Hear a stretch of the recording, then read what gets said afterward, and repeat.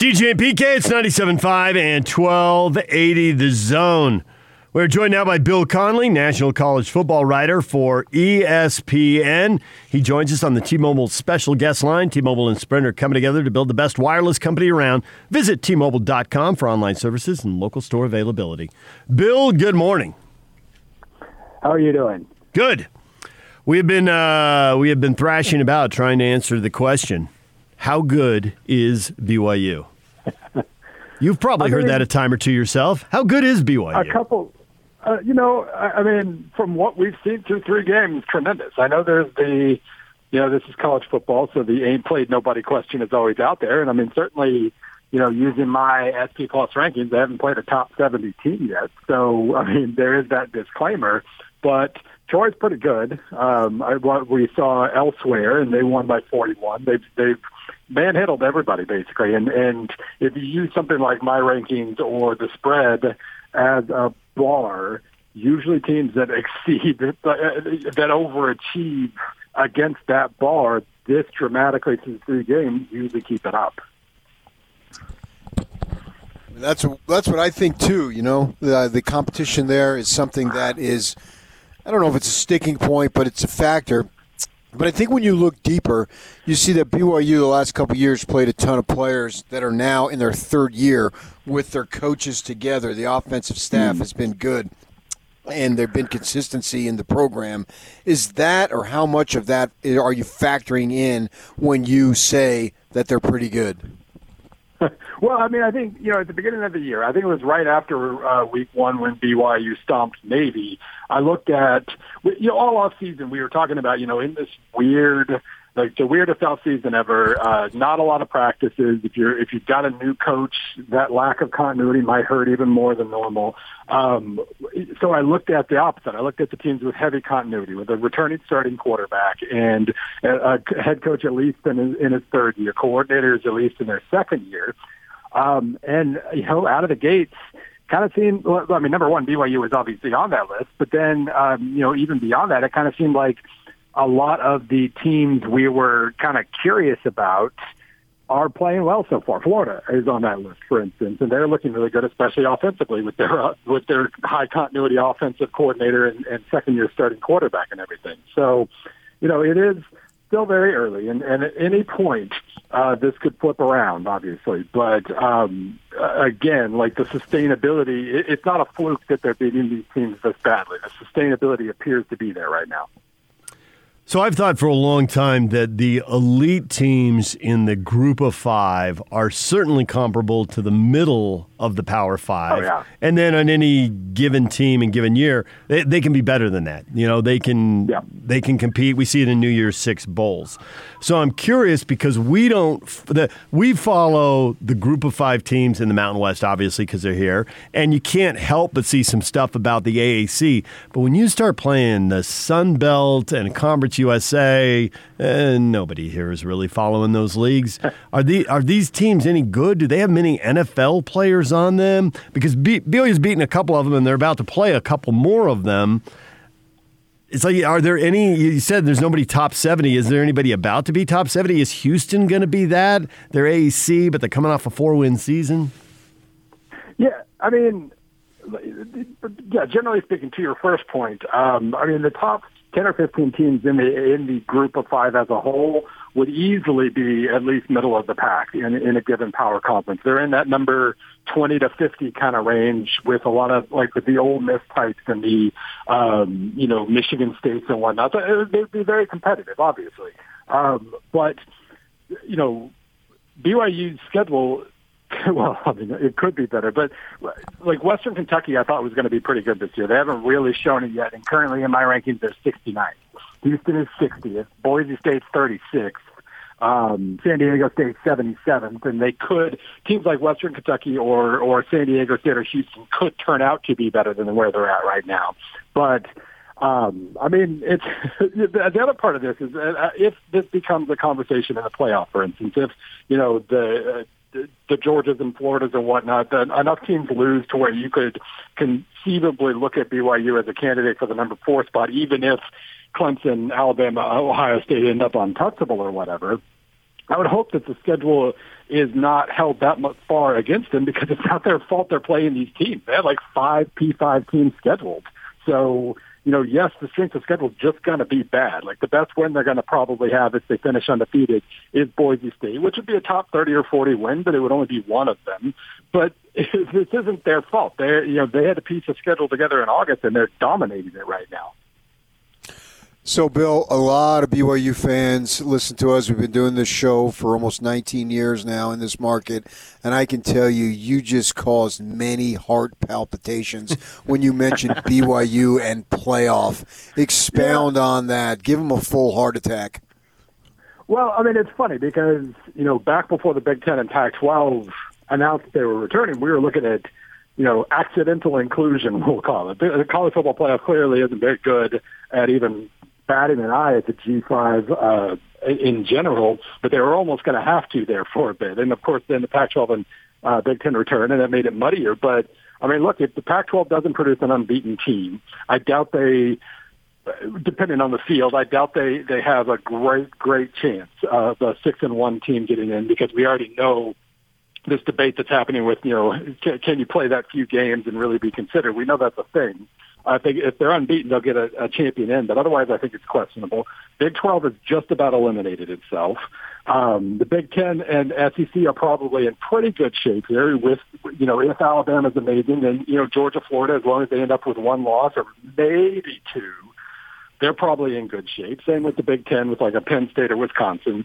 But, I mean, the field could clear itself up, and it will have to for BYU to be considered because of the schedule, whether that's fair or not. But if they continue to win games by 40 points on average, and all these other teams lose 2 or 3 games, which is conceivable against really hard SEC-type schedules, then, I mean, this is – let's put it this way. This is the best possible year for you to have a dominant team against a weak schedule because it might get you a little further up the ladder than normal. Bill Connelly joining us. He's a national college football writer for ESPN. We've seen guys opting out, and I have 2 questions about opting out. One, is this going to become the new norm when a guy's a first-round draft pick? He's thinking, why should I risk a college football season when I know I'm going to get picked on the first day of the NFL draft? There's that, and then there's also how much are all these opt-outs going to hurt Oregon, and who's really the favorite in the Pac-12? Yeah, Oregon has certainly been hit pretty hard, and the secondary especially, they already had the quarterback situation, or a new quarterback, I should say. But in terms of the units where continuity can help or hurt you the most, the defensive backfield is right up there with quarterback and the receiving corps. So that is going to hurt them a little bit. We'll see if it matters. I mean, Washington we don't quite know enough about yet. Cal I don't really trust offensively especially.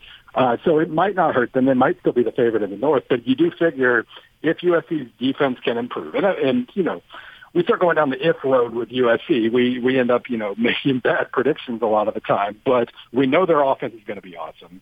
And if the defense is merely good, then they're probably the Pac-12 favorite at that point. But to your point about opt-outs in general, I think there are only a few key players per year that can head into the season knowing they're going to be first-rounders. And a lot of those guys are going to, maybe not all of them, but a lot of them are just going to love playing college football and being in college, and they want to enjoy it one last time. So they're going to keep playing. Maybe 1 or 2 guys start to think about this in a given year. I think what it does, though, is it normalizes the idea of opting out of the bowl game. We've already seen that increase in recent years, and I think that part will almost certainly continue to grow. So to connect it to BYU, if the Big 12, as you say, is just about eliminating itself, if Oklahoma State gets a loss and everybody will have a loss. And the Pac-12, in all 9 years now, I realize they've been playing 9, not just 7, but nobody's gone undefeated. They all have at least one blemish. So if those 2 situations occur, how imperative is it for BYU, if it wants to gain any traction in the conversation, to almost have it be mandatory that they beat teams by 35, 40 points? Yeah. Yeah, they're going to have to run up the scores. I don't think there's any question about that. That's not something you normally encourage. But if BYU gets really high up the list, it's going to be because they were continuing to look like they did against Navy, continuing to look like they did against Troy and most of the Louisiana Tech game. It's going to require that. And Boise State's kind of the one freebie there. Like if they just win at Boise State and Boise State goes on to, do as well in the Mountain West as we can probably assume they will, then that's fine. But yeah, the other games against the top 60, 70 teams, they're going to have to absolutely roll. Maybe you get one mulligan in there. Maybe you only beat Houston by 10 or something like that. But it is, I mean, again, they're not going to include anybody outside of the P5 unless they absolutely have to, and BYU's going to have to continue to put on an absolute show here moving forward. So the average score is roughly 49-8, and they have taken their foot off the gas. I mean, there have been kneel downs and second-string player, quarterback, but other positions too in. So, but you can take your foot off the gas once you won by 40, right? You're not getting. You don't need to do more than that. Right. Yeah, you can take the second stringers out, or you can take the first stringers out if you're up by that much. But it does have to be like you have to make a point. Every single game you have to prove a point, basically. So we could potentially have 1984 revisited with Bryant Gumbel and Barry Switzer and Bo Diddley Tech. How fun would that be? I mean, it makes sense that it would be BYU in the strangest year of all time here. That it would be BYU revisiting history and making things strange again. So is ESPN going to get, Bryant Gumbel to, the older Bryant Gumbel to say Bo Diddley Tech into a camera so they can put it next to the younger Bryant Gumbel? I mean, I can see a little, one of those little pregame 30-second hype pieces to set the stage. I mean, give Gene Wojciechowski enough time. That seems right up his alley, a fun piece about that. So I'll plant the seed. All right, plant the seed. When it happens, I want to take full credit for it. How much do you think of Larry Scott making the proposition to expand the playoffs is for job preservation as opposed to having a legitimate point? Well, I think it can be both. Let's put it that way. I do think, he should be all about job preservation right now, but it's also a point that a lot of people have been making recently that we're going to know even less about these teams now than we do in a given year, and we already deal with the smallest sample size of any major sport, pro or college. So it would make sense that in a given year where some of the teams being considered for the national title are going to end up playing 7 games, that you expand the field a little bit just to make sure you get everybody worthy into the pool, so to speak. But, I mean, I'm not going to lie. Like, if we expand to 8 this year and it goes well, and it would, then I would absolutely be among the many, many people saying, let's just do this all the time. I mean, I know that they're worried about that slippery slope, and I think being that we all know we're going to get there eventually, it's just kind of a silly time-wasting exercise here not doing it. But, I mean, it always makes sense, and it makes even more sense this year to think that way, even if it comes from a guy who is absolutely trying to save his job.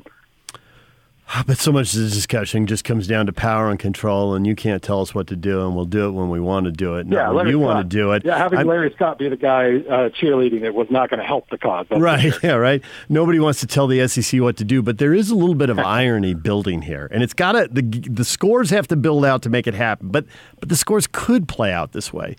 For years, the leagues that play 8 games get in the 14 playoff, and the leagues that play 9, well, one of those leagues is a league that has to be left out, unless 2 of them are, right? And so now, all of a sudden, you're going to have the Pac-12 playing 7 games, and you're going to have the SEC and the ACC playing 10. Now, maybe Clemson's so much better than the ACC, it just doesn't matter. That I believe. But is there any chance that the SEC beats itself up? Maybe not as quickly as the Big 12. That's congratulations, Big 12. That's very impressive. But is the SEC going to do this? Is the SEC going to be arguing, we had to play more conference games? Because if I hear that out of the pie hole of one SEC person, I'm not going to be alone in thinking it's hilarious. Oh, yeah, no, I mean, the irony potential here is extremely high for that exact reason. Because, I mean, there will be, if an SEC person says that they'll at least, ignoring history, they'll at least have a point because, like Georgia would have to play Alabama twice, not to mention Florida and everybody else. Like the schedules among the top teams are going to be really hard, and a really, really good team might finish 9-2 or 8-3. So they would have a point. It's just, as you said, the role reversal here is funny. Somebody, a friend of mine on Twitter a few weeks ago, also pointed out that we could have a scenario where Notre Dame is arguing against BYU's inclusion because Notre Dame had to play in a conference title game and they didn't. So that's another high irony scenario on the table. It's not quite as likely. Yeah, with that Notre Dame situation this year, I suppose they do very well and only have one loss. Would we see 2 ACC teams in then? Well, I think that's kind of what we're looking at. Like, I mean, it's fun talking about BYU, but we do the second place team in the SEC, ACC, and Big Ten are all going to have decent cases to make just in terms of the runner-up's probably going to be really good. Like Notre Dame's a borderline top 5 team right now. And so if they win out but only lose to Clemson, I guess since they play Clemson, they would probably have to split with Clemson one of the 2 games with them to get in, which honestly at that point probably makes them worthy.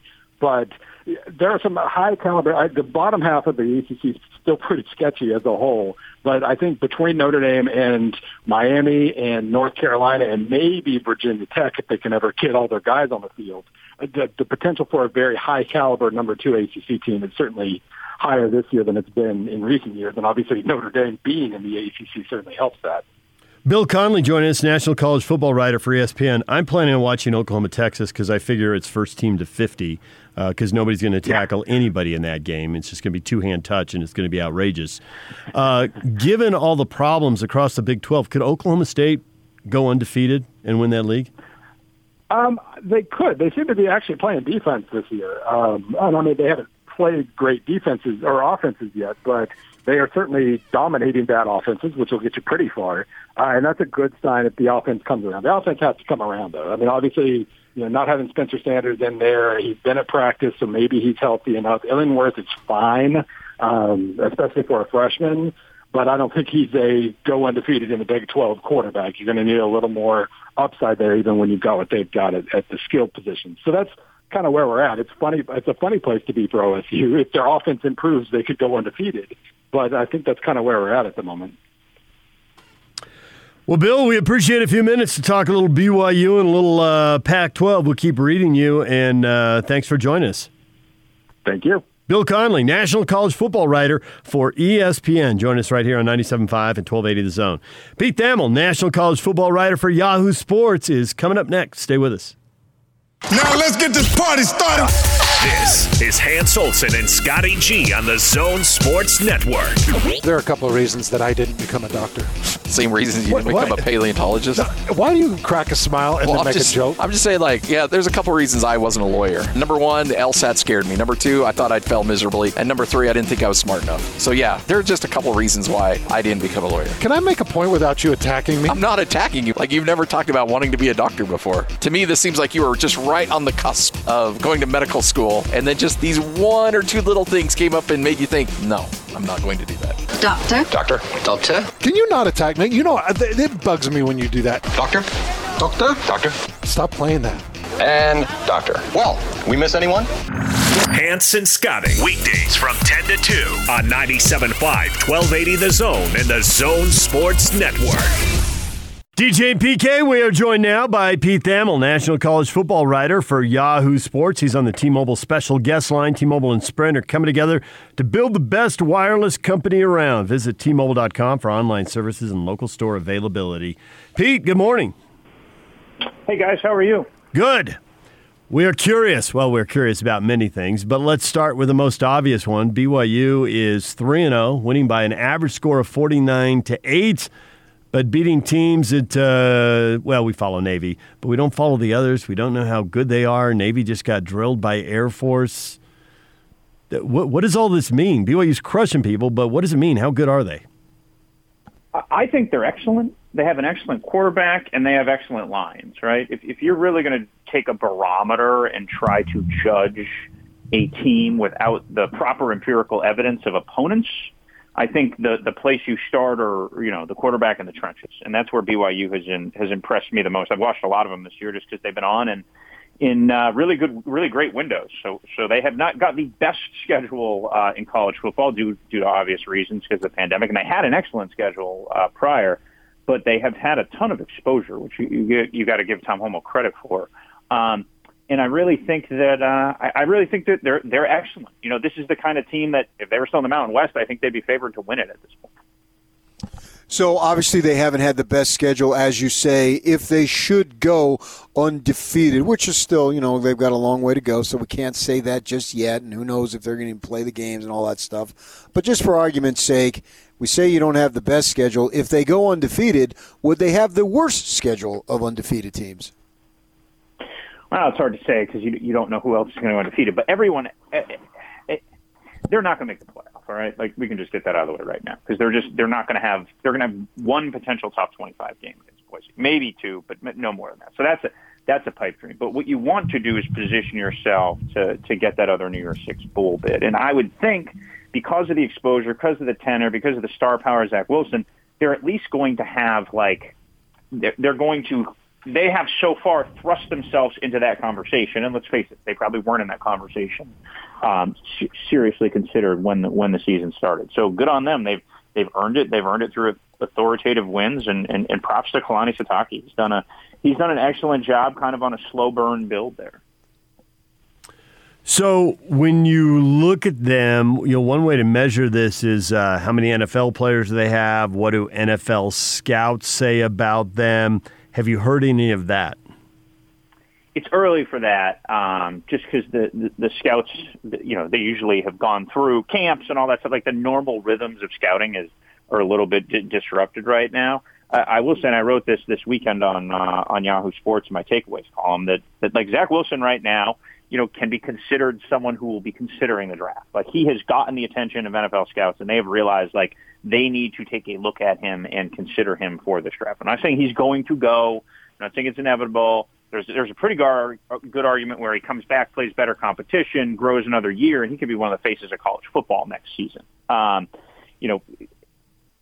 last 5 years or so, that kind of patience really hasn't been prominent amongst prospects, and I don't claim to know Zach or anything about him or his thinking. So I really have no sense. But that is a position that the NFL will be looking closely at this year. And in terms of other personnel, it's too early for me to start making declarations on other BYU players. I always felt that Ty Detmer, in part, won the Heisman because of the guys who've gone before him, like Steve Young, Nielsen, Wilson, McMahon, Bosco. We know the names. So the point is that they had a rep leading up to Detmer, and Detmer was phenomenal in his own right. Now we've had more recently a guy like John Beck, Max Hall, a little bit of the NFL experience. How much do you think BYU's tradition of excellent quarterbacks will help Wilson get more individual publicity, but also the program in general as it tries to make its way to that New Year's Six, as you say? The New York Six, I like it. It's a new name. I really think that the BYU quarterback lineage is sort of one of the gilded positions in all college sports, right? There's some magic in a BYU quarterback, so we're going to pay a little extra attention when the BYU quarterback is special, like Zach Wilson is. So, one of the things that fuels college football and college athletics is that it's rooted in nostalgia, right? Like people like to remember when Steve Young was playing there. People like to remember when Ty Detmer was playing there. And, Zach Wilson's season that he's having right now rekindles those memories. And that I think is part of, is part of that nostalgia tug of college sports that make it such a powerful driver. So, I think that in just the credibility of that position, in the NFL, and obviously just historically, the credibility of that position is only going to benefit him. Well, you play the nostalgia card, and Pac-12 or Pac-10 or Pac-8 fans remember when USC was a perennial power in the conference. With all the guys opting out at Oregon, is Oregon still the favorite? Is USC the favorite? Is it wide open? Is it somebody else? What are you thinking? I would think Oregon is still the favorite. Nobody wins off seasons like USC, right? Like, what did they lose? 5 games last year, off the top of my head? Were they 8-5? I think you're right, but I'll check. Yeah, I think they were 8-5 last year. So, like, that's a lot of games to lose, including one to BYU, which wasn't necessarily a terrible loss, but at the time it wasn't great because of who else BYU had lost. Yeah, they were 8-5. And they went 7-2 in the Pac-12. Yeah. So I just have a hard time. And you got to remember they lost an offensive tackle who was a first-round pick for the draft. Elijah Vera Tucker still hasn't said that the talented guard who's a potential first-round pick still hasn't said if he's coming back this year. It's USC and they've recruited well, but to me, to take a 5-loss team and insert them as the favorite, I think is brand bias more than any sort of reality we've seen. Already this season has been crazy. A lot of things that we didn't anticipate, and going forward here, we're going to get the other conferences getting going in the next month or so. And with that in mind, one of the knocks against college football is that when we get to the 4-team playoff, we can pretty much predict the 6 teams that will be in contention and probably have a good shot to get at least half, if not all 4. Do you think that maybe this year it could be a little bit different, or it's not going to matter, and when we get to December, in the middle of December, we're going to see the same teams vying for the 4 berths? I don't think there's going to be a lot of surprises this year. I think this year is going to be a mess, and it may be a little more controversial picking between 4 and 5, but again, it's very, very early, and we've only seen, 2 weeks of the SEC, and it is kind of a mess. You can't even keep track of it in your mind anymore.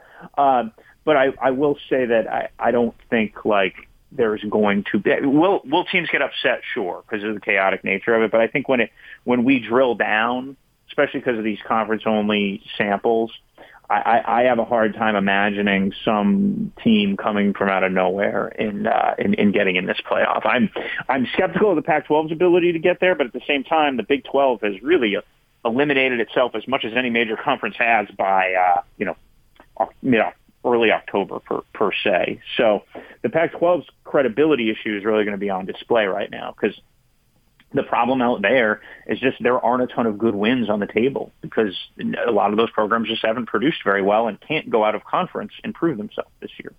I mean, we're already going to have, by the time the Pac-12 kicks off, we're already going to have such refined opinions about Clemson, Alabama, Georgia, Florida, not as much Ohio State and Penn State, but they're already going to be known quantities to such an extent that it's really going to be hard in a short window for a Pac-12 team to leapfrog some of those big brands. Pete Thamel joined us, national college football writer for Yahoo Sports. Are any coaches going to be held accountable for disappointments this year? Are they going to be fired, or because of the financial situation, has everyone got to stick with whoever's under contract? Because buyouts, first off, it's hard to come up with the money, and second, if you do, it looks bad. Well, Southern Miss already parted ways with their coach, so it was the same week I wrote a column that said there won't be a lot of coaches fired this year, so it shows you how much I know. I really think that there will be a measure of austerity, and what I struggle for us to see is Texas would owe Tom Herman and his staff $25 million. So you can talk about him being on the hot seat, but I just don't think there's any element of reality of that. That's just a huge number. The big untenable buyouts, and look, you saw them out west in recent years. Todd Graham at Arizona State, Jim Mora at UCLA.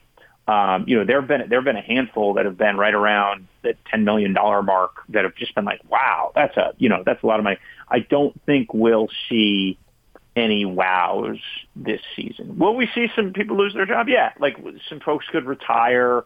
There's always going to be some people who flop. These are hard jobs, right? These guys have very, very difficult jobs. And so the stress of doing this job in a pandemic under these crazy rules with the virus just, all right, we don't have any cornerbacks today. We gotta that element of it. I mean, it's an unpredictable job anyway. That element of it could drive some guys out. We could see, if there's going to be a big wow job, it could be somebody going to the NFL being all right, I got enough of this, a high-end guy, then more likely than Gus Malzahn getting fired.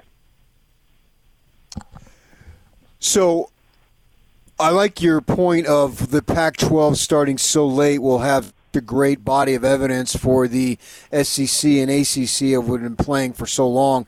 And Ohio State, they could probably start December 19th and go 1-0 and get in because they're Ohio State.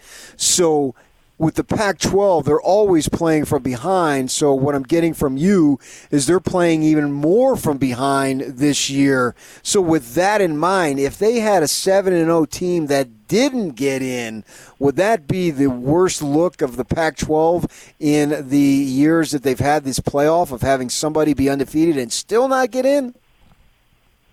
I got a prediction. I don't think anybody's going 7-0 out there. I don't think anybody's discernibly so much better than anyone else. Sure. Amid this mess of chaos and opt-outs and everything, I just have a hard time envisioning a team out there going undefeated. I could be wrong. Right. But I just have a hard time because won't they end up with, and forgive me for not knowing this, the schedules have been impossible to track. Are they 7 and then the playoffs 8, or are they 6 in the playoff game? 6 plus 1. 6 and 7. Yeah.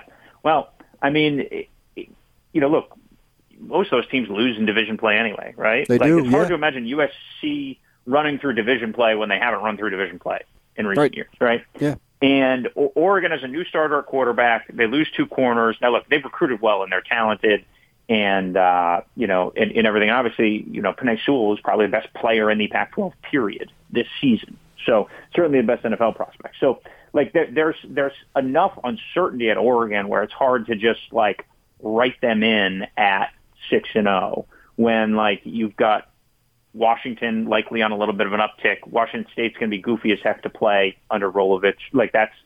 There's a new style there that they've got to play. I have a hard time seeing Stanford without a pulse again.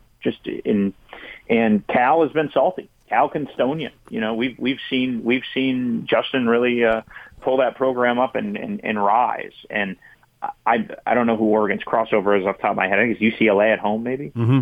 It is. Yeah. And so could they? Should they? Will they be favored in those 6 games? Absolutely, they will. There's no reason they shouldn't be. But to say they're just going to win them all with the losses with the personnel losses that they had and all the goofiness. I mean, you're one party bus as we saw, or keg party or whatever away. I've just learned it's hard to assume in these COVID times, guys. Pete Thamel, national college football writer for Yahoo Sports, joining us. So I'm curious if we're going to hear the SEC.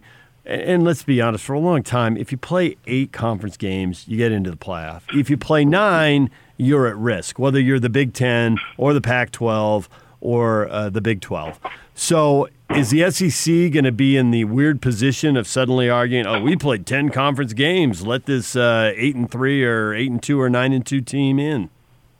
Of course that's going to happen. I mean, it will be the most wondrously hypocritical thing that we've ever seen, right?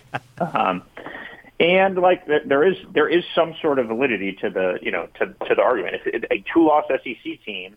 I mean, I've always been a big fan of who have you played and who have you beaten, right? That's really what it comes down to. And what are your best wins? It's just going to be so hard to judge that stuff because what is Cal, right? What is Cal if they haven't gone out of conference and played anybody? We don't know what Cal is, right? So it's these really tiny sample sets being judged against each other, and at least the SEC is saying, okay, we're at least playing 10 certifiable games where the opponent has some brand resonance, right?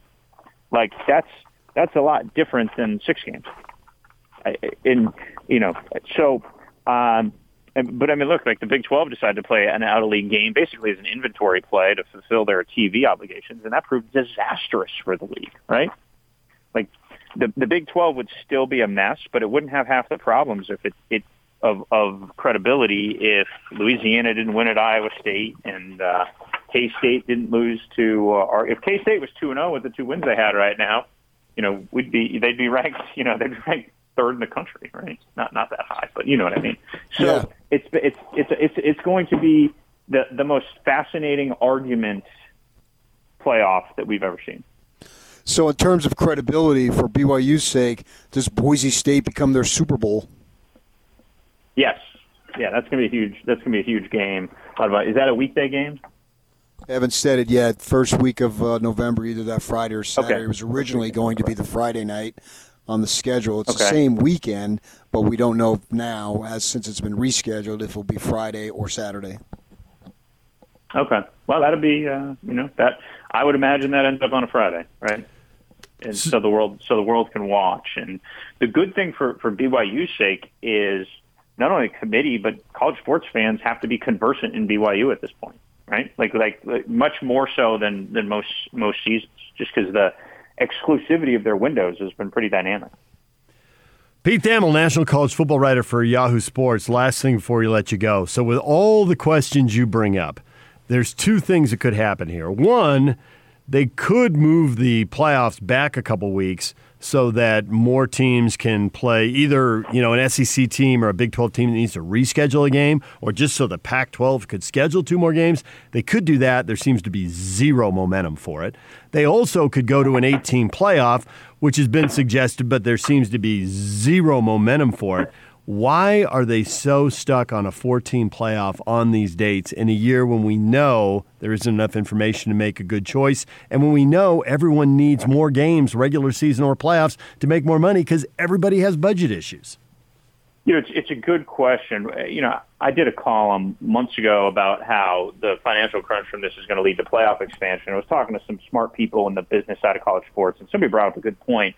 They said, especially at that time when there didn't look like all the sports were going to be played, as many as we saw now, and it's still a time of austerity with advertisers and everything. Someone said, don't be so sure TV can just double the paycheck, right? Because it's a big paycheck. Don't be so sure that, ESPN can just clean out the couch cushions and fork over a couple $100 extra million. You know what I mean? Like all these deals work every way. So it's easy to sit around and, move and say, oh, this date and this date, and we can just do it. But you need the extra couple $100 million revenue there. And I don't know if that has, if that has been made available or not made available, but it's sort of just worth thinking through from every direction. Now, the argument that the college football playoff people would tell you is, there's a lot of ancillary things that go with these events. In their booked years in advance, et cetera, and we've seen schedules literally blown up and remade in 24 hours during this whole thing. So now the scale of the event and everything, and again, no fans, I have no idea, right? But there are some complications. I mean, I think it would be really smart for them to go to an 18 playoff, but it does not surprise me just dealing with the playoff and dealing with folks. It's hard to make change in college athletics. Pete, we appreciate the time and the perspective. Thanks for coming on the show. Hey, thanks, guys. Talk to you. Pete Thamel, national college football writer for Yahoo Sports. You can read him at Yahoo all the time. He's just cranking stuff out. Thanks to Pete for coming on the show. DJ and PK, it's 97.5 and 1280 The Zone. Steve Cleveland, our basketball insider, is coming up in about 15 minutes. Stay with us. Take the Zone with you wherever you go. Let's go. Download the all-new Zone Sports Network app on your phone and get live streaming of the Zone as well as podcast editions of every show. From Salt Lake to Shanghai, Provo to Portugal, or Ogden to Oslo, wherever you go, we'll tag along. Let's go. Download the new Zone app by searching Zone Sports Network wherever you shop for apps. It's the Zone Sports Network app from 97.5 1280 The Zone and the Zone Sports Network. And now, your Rocky Mountain Chevy dealer strong play of the weekend. Rattler wants to throw it off play action. He delivers deep down the middle of the field. It is intercepted by Isheem Young, and the Cyclones have the football. Isheem Young picked it off in the end zone. The Cyclones defeated Oklahoma in Ames for the first time since right after JFK was elected. It's been 60 years. The Cyclones defeat the Sooners in Ames 37-30 the final. There's the Chevy Strong play of the game, the interception that sealed the deal as Iowa State beats Oklahoma. Oklahoma's got back-to-back losses. That never happens. Iowa State beat Oklahoma in Ames. That hasn't happened for 60 years. And Oklahoma's out of the top 25. PK, don't you love it when some of the heavyweights, you'd love it more if it were Ohio State, obviously, but don't you love it when some of the big brand names just have to have a little bit of a struggle sometimes? Do I? You do.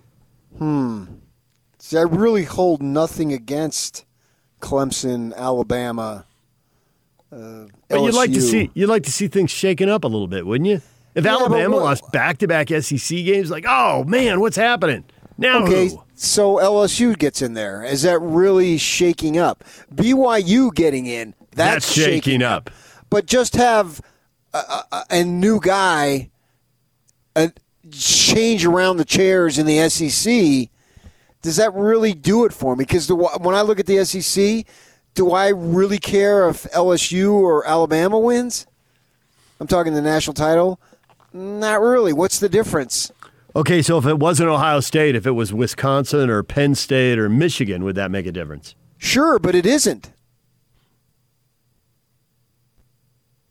It's going to be different in Oklahoma and the Big 12. Yeah, but Oklahoma's never They've been in the semis, but they don't get to the title game and they don't win it. Right. Whereas we have seen Florida and LSU and Alabama and Auburn all. I guess Georgia would be new. The other four have all won titles in the BCS era or the playoff era, or both. Yeah, I get your point. You know, we love the underdog, and Iowa State's the underdog. But when you look at Oklahoma, they're starting a brand-new quarterback who doesn't have experience for 3 years in some other program and then come in and light it up. So in that respect, you know, he made a horrible pass. Yeah, the kid was held a little bit, speaking of Rattler on that last interception that we just played, but he just basically floated that up there either way. Who's to say that there could have been no cornerback and that safety wouldn't have picked it off either way? Mm-hmm. We'll never know the difference. That's not I don't have any problem with Riley complaining about it. A penalty's a penalty. And so you can't say, well, this would have happened, this wouldn't have happened. All we know is that the kid was held and there should have been something thrown. And so I get him complaining. But I don't. That's what I said to Pete Thamel, or was it Conley? Maybe it's both. That we can pick 6 teams in college football, and we'll probably get 3 of the 6, if not all 4 of the 6, right? Yeah. So if we just change 1 or 2, but yet it's still somebody else, that's the big problem with college football right now, is that it's just the big money teams are the ones that are legitimately vying for the playoff, and we get tempted. I can remember writing last year in November, Utah's not going to get in. Oh, my gosh, I took so much crap. Guys tweeting at me, I'm going to remember this and bring it up every day if Utah gets in. You really aren't. Because well, you're not. That's the whole point of what I wrote, you idiots. And so they didn't get in. I didn't say I'm still waiting for the first one 10 months later. Hey, you were right. I was wrong. Hadn't heard that, but I got a lot of people telling me, oh, they were just going to jump my case. You don't think that I didn't want Utah to get in? Of course I did. If it can't be the Devils, I want the Utes every freaking year. It's great for business, and I like the guys up there, except for the head coach. I like them all. But other than that, it's just not going to happen. And so, yeah, seeing Oklahoma go down, but it's not really the Big 12. It's Clemson, it's Ohio State, and then the 3 or 4 in the SEC. And I would like to see something different. And I don't know that we will. Maybe this year, if we all pull together, we can get BYU in. I got to say, we just hit on 2 national college football writers, right? You write for Yahoo and you write for ESPN. You're right in the middle of all of it. And Bill Connelly seemed to leave the door open, and Pete Thamel slammed it shut. And I'd agree with that. And I think the more I thinking about it during this last commercial break, it's like, so if you had to put $20 on either one of those, I think I put it on Pete and slammed the door shut. They're in the discussion for the New Year's 6, but man, it's the good old boys network. You don't have an automatic bid. They'll have to squeeze somebody else out. Now, it's 2020 and it's COVID year, and teams charter, though, so even the travel thing seems like it'll probably get taken care of. So I can see why they put BYU in, but it requires leaving somebody out of a New Year's 6, and I don't see why they do that. The thing that I thought that Pete Thamel made a lot of sense about, and I hadn't thought about it I haven't thought about it at all, but actually when he brought it up, was that the Pac-12, by the time they get going, you will have had 2 months of SEC football. Mm-hmm. You will have had 3 weeks of Big Ten football and also ACC and Big 12. So the Pac-12 is already fighting from behind. Well, now they are fighting further from behind because there will be zero momentum that they've had compared to the other conferences who've had weeks and weeks of momentum. Now, as that relates to BYU, then BYU, by the time we get to the Big Ten starting, which is still, 3 weeks away, they can have a lot of momentum. And Houston, they get to play Houston as scheduled, and they slaughter these teams again. So they've got 6 dominating wins in their back pocket,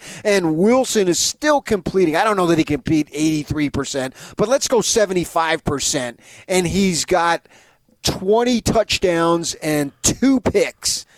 That can build them up a lot of momentum to the point if Harbaugh finally gets off his butt and beats Ohio State, or something else happens, whatever it might be, that BYU will have to, we just can't ignore them because they will have built up a bunch of momentum already. So maybe in this unusual year, the fact that they can have some snowball effect can carry them to heights that maybe they wouldn't have been able to have been carried to if it would have been a regular where we start on time and everybody starts together. That's just one theory. I don't know that it can happen, but I put it out there. Okay. Number one, it'd be good for business, so I hope it happens because it would definitely impact Talkin' Sports ratings. Same set, same lead-in, same anchor, same producer, and the ratings change dramatically because a local team is just going off. And it can be the Jazz. We've seen it with BYU football, with Utah football. Well, we've seen it in the NCAA tournament and basketball too. It really can be any of the, a handful of local teams can do it. But BYU with 5, 6, 7 wins, and then a power league starts up, and some team that's got a brand name and a rep wins one game by 3 touchdowns, and they're 1-0, and they either jump into the polls or jump up 10 spots because they're a brand name. It's how college football works. I understand that. Totally see that happening. And so you have these other teams beat each other up, as you like to say. Yeah, and really for the Cougars, if they got to a New Year's 6 day, it'd be exciting. That'd be thrilling, and we'd get to measure how good they were. And I said great. New York on purpose. If they got to that, that would be a level that they haven't come close to getting. Nothing against the New Mexico Bowl. But the Fiesta Bowl, fill-in-the-blank bowl, compared to where they've been. Utah sort of have been there, done that. But although they haven't done it in the Pac-12, they've done it before, whereas BYU hasn't gotten anywhere near it. So even if they got to that, for the Cougars, they need to convince young Latter-day Saint 18-year-old boys, young men, you need to come here. And see, we can get you where you want to go here. And just the fun of it is worth it. And your ratings in television, although I think you're so entrenched now, you got nothing to worry about. But But it's still more fun to do. And it's the same here. It's more fun to come in come in here and talk about a team that's won, that might or might not do something that they haven't done in a long time, than is to come in here and say, of course, Coach X has lost 5 in a row. Should he really be back? And I am a BYU homer, 100%, as I am a Utah homer and a Jazz homer.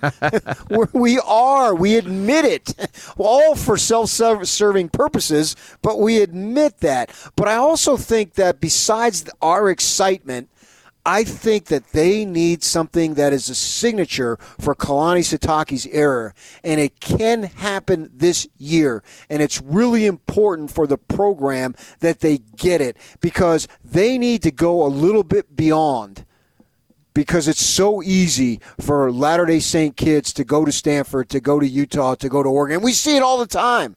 We just see it all the time, man, and they need it. It would be such a shot in the arm. It would be the biggest jolt this program has had since they've gone independent, which is in its 10th year now. Well, all they can do is win 49-8 next week. That's the average score through the first 3. Take it to UTSA, the Roadrunners. Yeah. All right, DJ and PK, that is a lot of football. Some of you want a little bit of hoops, and we will get to that next. Steve Cleveland, our basketball insider, coming up. Stay with us.